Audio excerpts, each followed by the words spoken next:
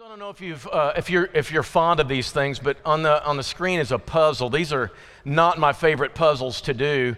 At the top, from where you are, the top left up here is where you enter the puzzle, and you have to find the right pathway that will lead you without obstruction to where the arrow goes out on the right. And this one's a really pretty complicated one. There's some easier ones, but the idea is that in between entering this box and getting to the finish line, there's a lot of dead ends that you could find yourself meeting.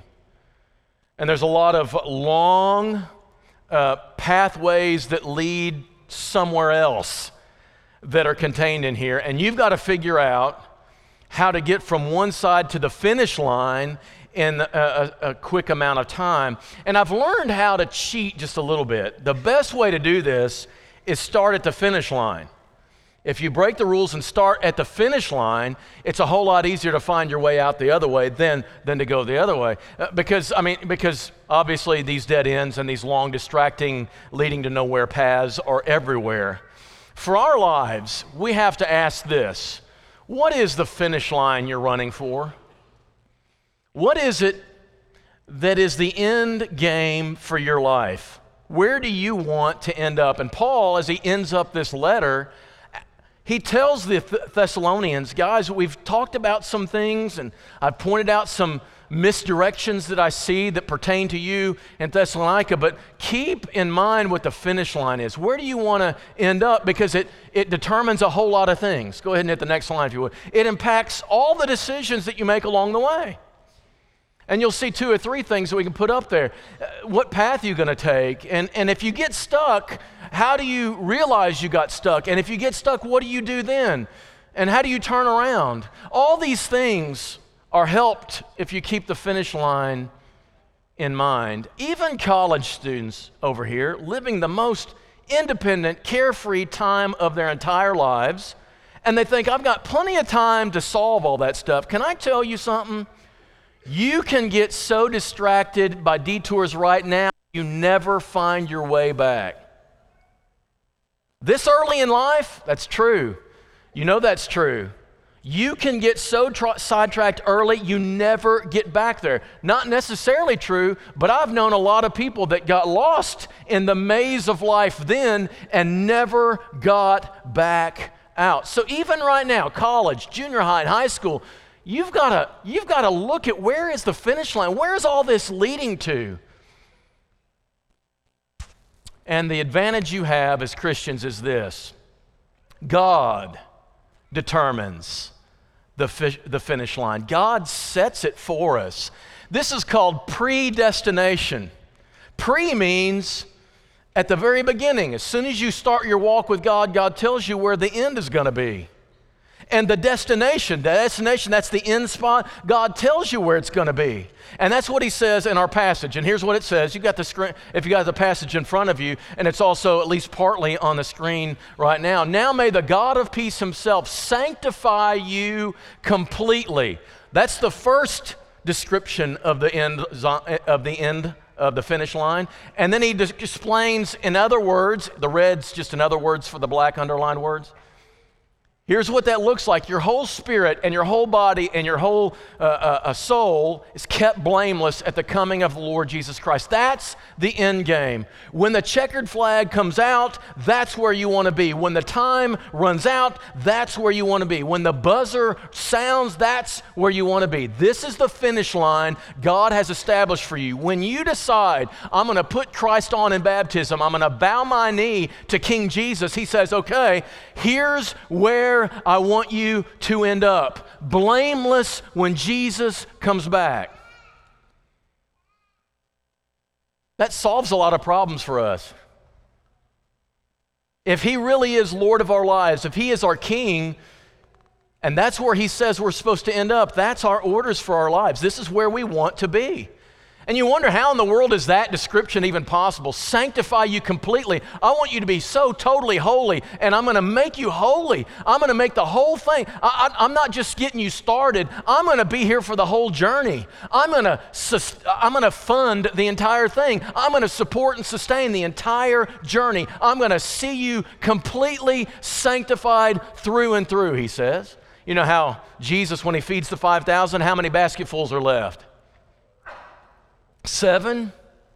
He doesn't just feed them enough to give them a little. No, he feeds them stuff and he's stuff left over. And then when Jesus says, I came to bring you life and life more what? Abundantly. I want to give you more than you even imagine. He says, when I address your prayers, when you pray to me, I'm gonna address them. But I'm going to address them in good measure, pressed down, shaken together, running over. I'm a generous God, and I want to complete the whole process. God says, I want to do this. Sanctify them completely. And you look at our lives, do y'all feel blameless? You see that whole spirit, soul and body blameless? That's where I want you to be. That's where the end game is. Do y'all feel blameless? Here's what blamelessness is. It's spiritually free from accusation and the guilt of sin. There's no sin held against you. You are absolutely free of any guilt or accusation that could be made from the sin of the world. That's what blamelessness is, and that's where God wants to lead you. How in the world, when we've all sinned and fallen short of the glory of God, when no one is righteous, no, not one, how in the world can we look at our lives, look at your own self, and you go, how am I ever going to get to that point? Remember, this is spiritually free from accusation and guilt of sin. It doesn't mean that you never have some scars. The only way you can do that, well, for one thing, is God. Now look back at the passage again. Next screen. Now may the God of peace himself sanctify you completely. Can you do this yourself? No way.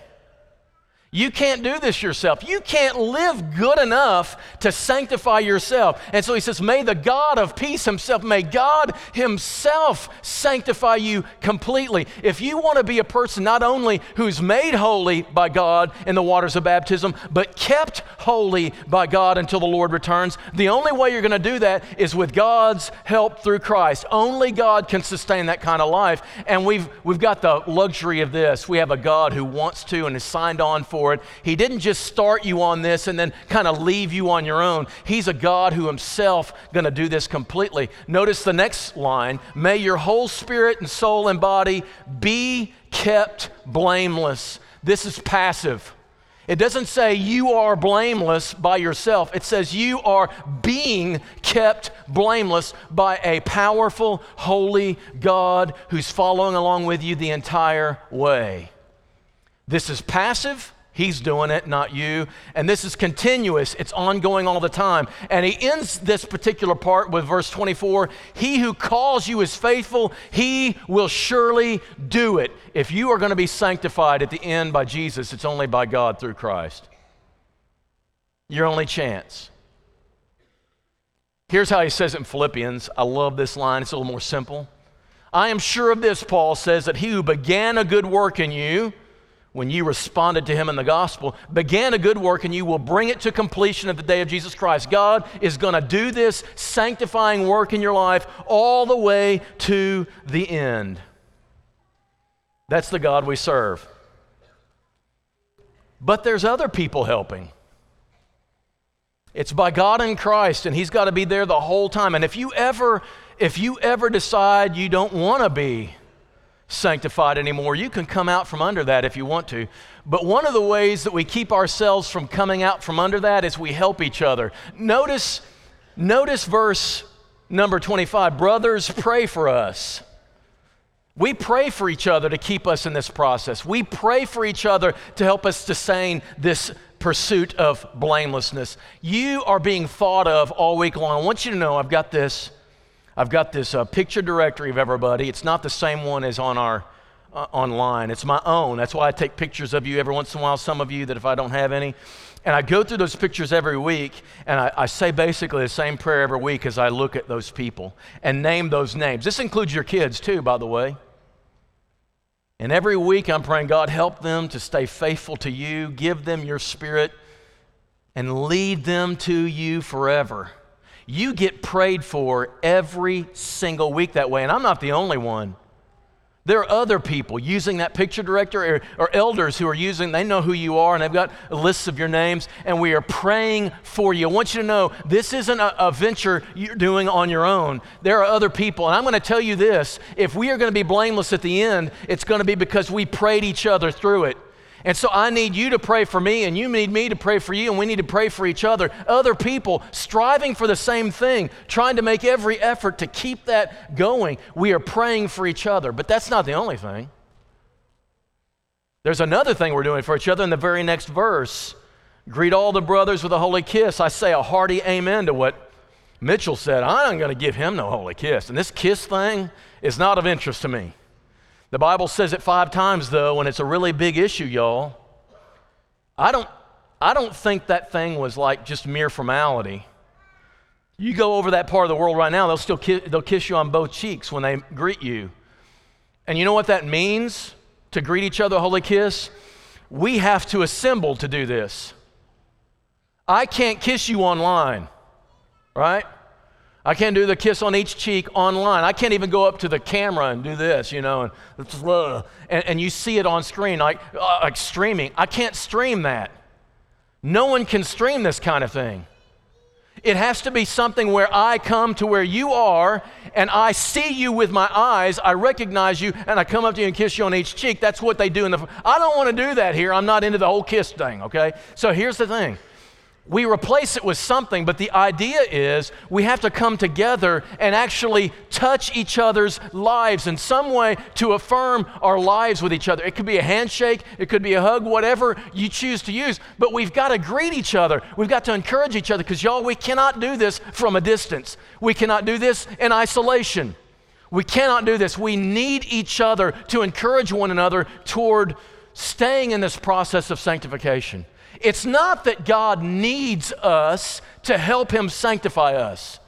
It's that God needs us to stay in that process with Him, and we encourage each other. Hang in there. I know it gets discouraging, and there are some frustrating things, and there's the world beating us down, and there's sins that are enticing us to come out from under this process, and the way we encourage each other is we meet each other on the first day of the week at least, and we come up this hill, and we see each other with our own eyes, and we touch each other with our own hands, and we remind each other why we're in this. That brings up a couple of questions I really want to answer. I really want to address myself. First of all is this. If God's doing the job for us from beginning to end, why do we need to help each other? God's doing it. Just sit there and just say, I'm going to do my own thing and let God do this whole process. Well, here's the thing. It takes your cooperation to hang in there. This is what I like, Hebrews 10:14. If you haven't memorized this verse, you need to, because it's the most confirming and affirming and encouraging verse. For by a single offering, Jesus, He has perfected for all time, fully sanctified from beginning to end, those who are being sanctified. Now, this is a weird verse, isn't it? God is fully sanctified already. It's a past tense. He's sanctified already. These people who are being sanctified. Now, we're not done yet. We're in the process, but He says we're already done. I know it's a weird thing, isn't it? So here's what it is. God looks at us when we come into Christ, we're baptized into Christ, our sins are washed away. He makes us fully perfect, totally sanctified. He looks at us as if it's done. It's not done because you and I can pick each other to pieces. We can pick each other to pieces and see our flaws and think, man, he's not holy yet. He's got a lot of ways to go. But when God looks at him, He sees Jesus and He's done. He's fully done. He's fully sanctified. Now, here's the other thing. I can look in the mirror and pick myself to pieces. I know my flaws. I'm not where I want to be yet. But the moment I walked into the process and trusted God with my sin, He made it a done deal. I'm perfect. I'm perfectly sanctified. As long as I'm in this process, I'm perfectly sanctified. And here's the thing. For years, I've talked to Christians a lot. They blame their churches, and I'm not going to blame the churches, but I'm going to talk about these Christians who think they're constantly, precariously dangling over the fires of hell. If I make one little mistake, that all of a sudden the floor falls out and I'm back in hell. Every little mistake jeopardizes my eternal salvation. Every flaw. And I'm like, why would anybody want to go into a system like that? God says if you are between baptism and the end of your life fully sanctified, anywhere in this process, you're fully sanctified. When you sin, He's taken care of it. The blood of Jesus is flowing toward you. You are forgiven in real time. You are not jeopardizing your salvation. You're still in this process. If, however, you decide you don't want it anymore, that the lure of sin is so strong that you decide, I don't want this life anymore, I want to choose serving sin again, you can go back. You can choose to forsake God again. You can undo all that. No one falls out of salvation. It can't happen to you from a power outside of you, but it can happen to you if you choose to no longer participate. Here is what we're saying in this screen right here. God is fully taking care of us. If we're in this process and we're cooperating with Him all along that way, even when we are in the middle of sin, forgiveness is flowing to us as long as we still recognize that sin and are thankful for the process God gives us. But, 2 Peter 3, back up, yeah. You therefore, beloved, knowing this beforehand, take care that you're not carried away with the error of lawless people and lose your own stability. I want you to remember that. Lose your own stability. Once saved, always saved says, once I come to God, there's nothing I can do to fall away. We've been fighting this for years because it gives a false confidence. But can I tell you something? We were on the other extreme. You never really know. You're always precariously dangling. Even if you don't know that you've sinned, that sin jeopardizes you and compromises the entire thing. And shame on us, that's just as wrong as the other side. What's true is, you have a whole lot more stability and assurance than you think, because God's doing it. It's not based on your performance, it's on God's ability to keep you sanctified. However, don't go all the way to the other side and say, it doesn't matter what I do, and I can flirt with sin and do all this stuff and it won't hurt me. Because you can, while you are stable, that last word, your own stability, you are stable, but you can lose that stability when you start flirting with sin and its power to lure you back. I hope you have more assurance than that. So what do we need each other for then? This is the next screen. Same verse at the top. God in this whole process, from beginning to end, you are fully sanctified. You are perfect in God's eyes, even when you're flawed in your own and everybody else's. You are perfect in God's eyes. However, we still need each other, and I want you to listen to Hebrews as again, just like he wrote the first one, look at the second verse. Take care, brothers, lest there be in any of you an evil, unbelieving heart leading you to fall away from the living God. Something about sin sneakily, deceitfully starts drawing you in. You don't even know it, and you justify and you rationalize it, and you think, well, God's going to take care of that. But you don't deal with it. You don't recognize it. You don't break the power of that sin over you. You don't disrupt it at all. It slowly, it just mesmerizes you and hypnotizes you back to your old master of sin, right? But exhort one another every day, as long as it's called today, that none of you may be hardened by the deceitfulness of sin. I won't be able to explain this to you, but something about you getting ready on Sunday morning and getting in your car and driving up the hill and getting out of your car and coming into this building and seeing each other face to face, something about that breaks sin's grip on you. It keeps it from settling in. You start looking at each other. And you look at each other, and just by seeing you, I think you're in this fight with me. And you think I'm in this fight with you, and we are. And we remind each other, it's hard, it's difficult, we stumble, we fall, but we're gonna be back here tonight and Wednesday night. We're gonna look at each other again, and we're gonna keep sin from harboring a safe place, a stronghold in our lives to lure us back. Something about this does it. And it's not just meeting at the church building either.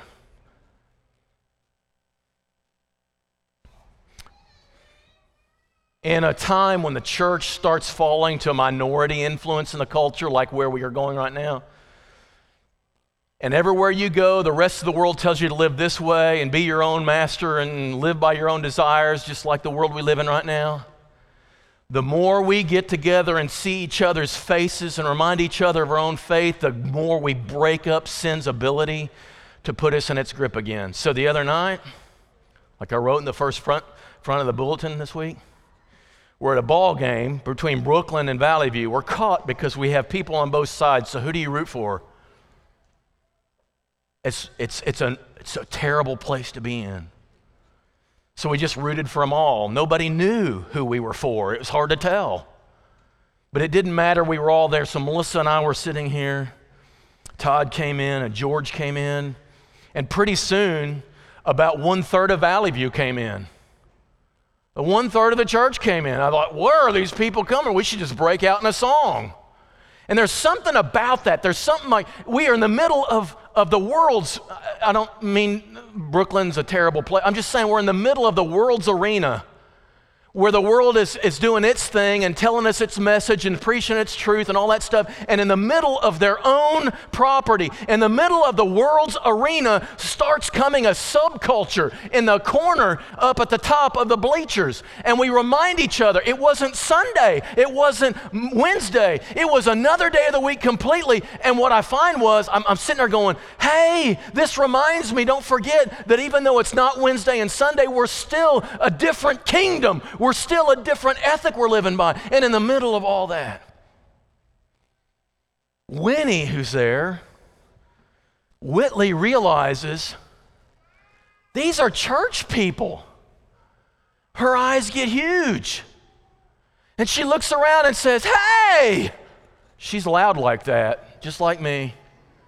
Her eyes get big and she says, hey, you go to church with me. And she's looking straight at me. I said, I sure do. She gets that finger out and she looks at Melissa and she says, you go to church with me too.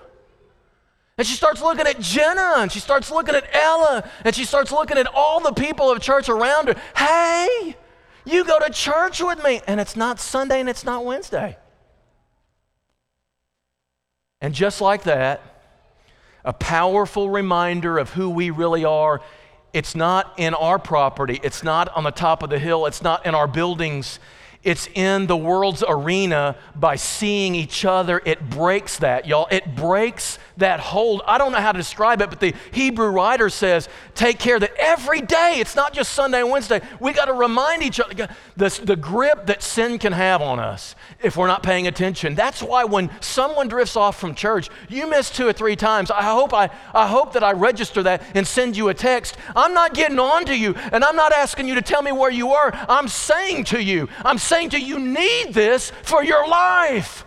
I'm not trying to get on to you or reprimand you. I'm trying to say to you, you need this. And so a lot of people get mad at me, right? Well, just trying to keep track. No, I'm not trying to keep track of you. Yeah, I guess I am, actually.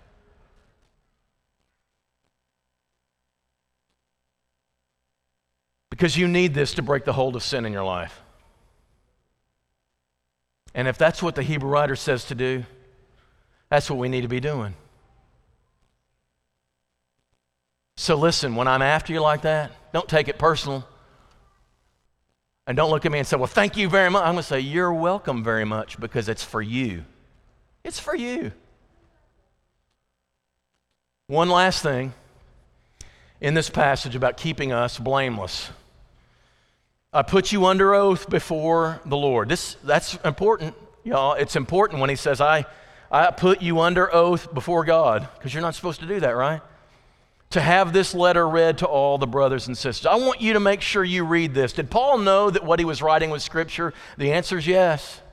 He knew this was inspiration from God. He had a commission from Jesus, straight from the Lord, and he was writing them words that were inspired by the Holy Spirit, and he was instructing people who needed the encouragement, and he's written them particular things, and he said, I want, when you get together on Sunday, I want you to stand up and read this letter so that all the brothers and sisters can benefit from the strength and the guidance this word from God gives you. And when you get together here at Valley View, this is what we promise here. When you come together, I'm not going to give you 5 tips on a healthy marriage or 3 things you can control your anger, or any number of other things to improve the enhancements of your life. I promise you that what you're going to get is Scripture straight from God, inspired through the Spirit to engage your spirit and strengthen your life before God, and nothing less. Nothing less. As practical and relevant as we can, but that word has got to be there. That word strengthens the Holy Spirit within you and makes him bolt upright and leads you more healthily and leads you more readily and obviously in the steps he wants you to go in. There's another passage very similar to this one. We've already quoted some of it, and I'm going to read it here. This is Peter saying, the world's going to end one of these days. The Lord's going to come back, and this is what it's going to look like. And he says, therefore, beloved, since you're waiting for these things, these end-of-time things, be diligent to be found by him without spot or blemish and at peace. Make sure that you're blameless at his coming, which is exactly what Paul just said. And count the patience of our Lord as salvation, his patience to let you work out your salvation, right? Just as our beloved brother Paul also wrote you according to the wisdom given him, as he does in all his letters. I want you to read the letters. I want you to read the letters when he speaks in them of these matters. There are some things in them that are hard to understand, some really challenging things that he says, which the ignorant and the unstable twist their own destruction. Many people just kind of twist scriptures around as they do the other scriptures. You, therefore, beloved, when you know this, because you know people trick people with this, but you know this beforehand, take care that you are not carried away by the error of lawless people and lose your own stability. Instead, grow in the grace and knowledge of our Lord and Savior Jesus Christ by the letters of Scripture. Grow in your grace and knowledge. To him be the glory both now and that day in eternity. What does God want at the end of time? For you to be blameless. What does he want for every day until then? For you to be blameless. So live that way, and it doesn't matter when he comes back. You're already at the finish line. You're already there. Keep the faith, the finish line clearly in view, church. God puts a ribbon there. He paints it nice and clear. And it's to live blameless every day until he comes to claim the blameless. We cooperate with a God who says, I am faithful and I will do the job. But we have to be in there to let him do the job on us. So take advantage of each other, your prayers, and your assembly encouragement. And use the Word of God to get guidance, because this world we're living in is a puzzle. It's got many detours and it's got many attractive little paths you can take that will get you lost and distracted in things that are extraneous and can get you to where you don't even know where you're going. This is a puzzling life we live in. Keep the finish line in view. And if you do, and that's the finish line you want for your life, you will respond to him by calling Jesus Lord and being immersed in the waters of baptism. You will do that if you keep the finish line God established in view. You will come together and you will pray for each other. And when somebody struggles, they'll bring that struggle into the assembly or to members of each other, and we will help and encourage each other. That's how we're going to stay in this so that God can continue working this out of us. And we're going to continue reading that scripture, and we're going to have Bible classes where we gather under the sovereignty of God and his scriptures and try to submit to them as best we can to keep us on the right path and to know what turn to make and how to repent. So this morning, if you need to make a start by naming Jesus Lord, this is a perfect time. If you've done that and you found yourself at a dead end and you have no idea what to do, you've been to the right place. We've been before Scripture this morning, and we're before each other. And we stand willing and ready to help in any way we can to help you through this. Whatever is your response, keep the finish line in view as we stand and sing to encourage you.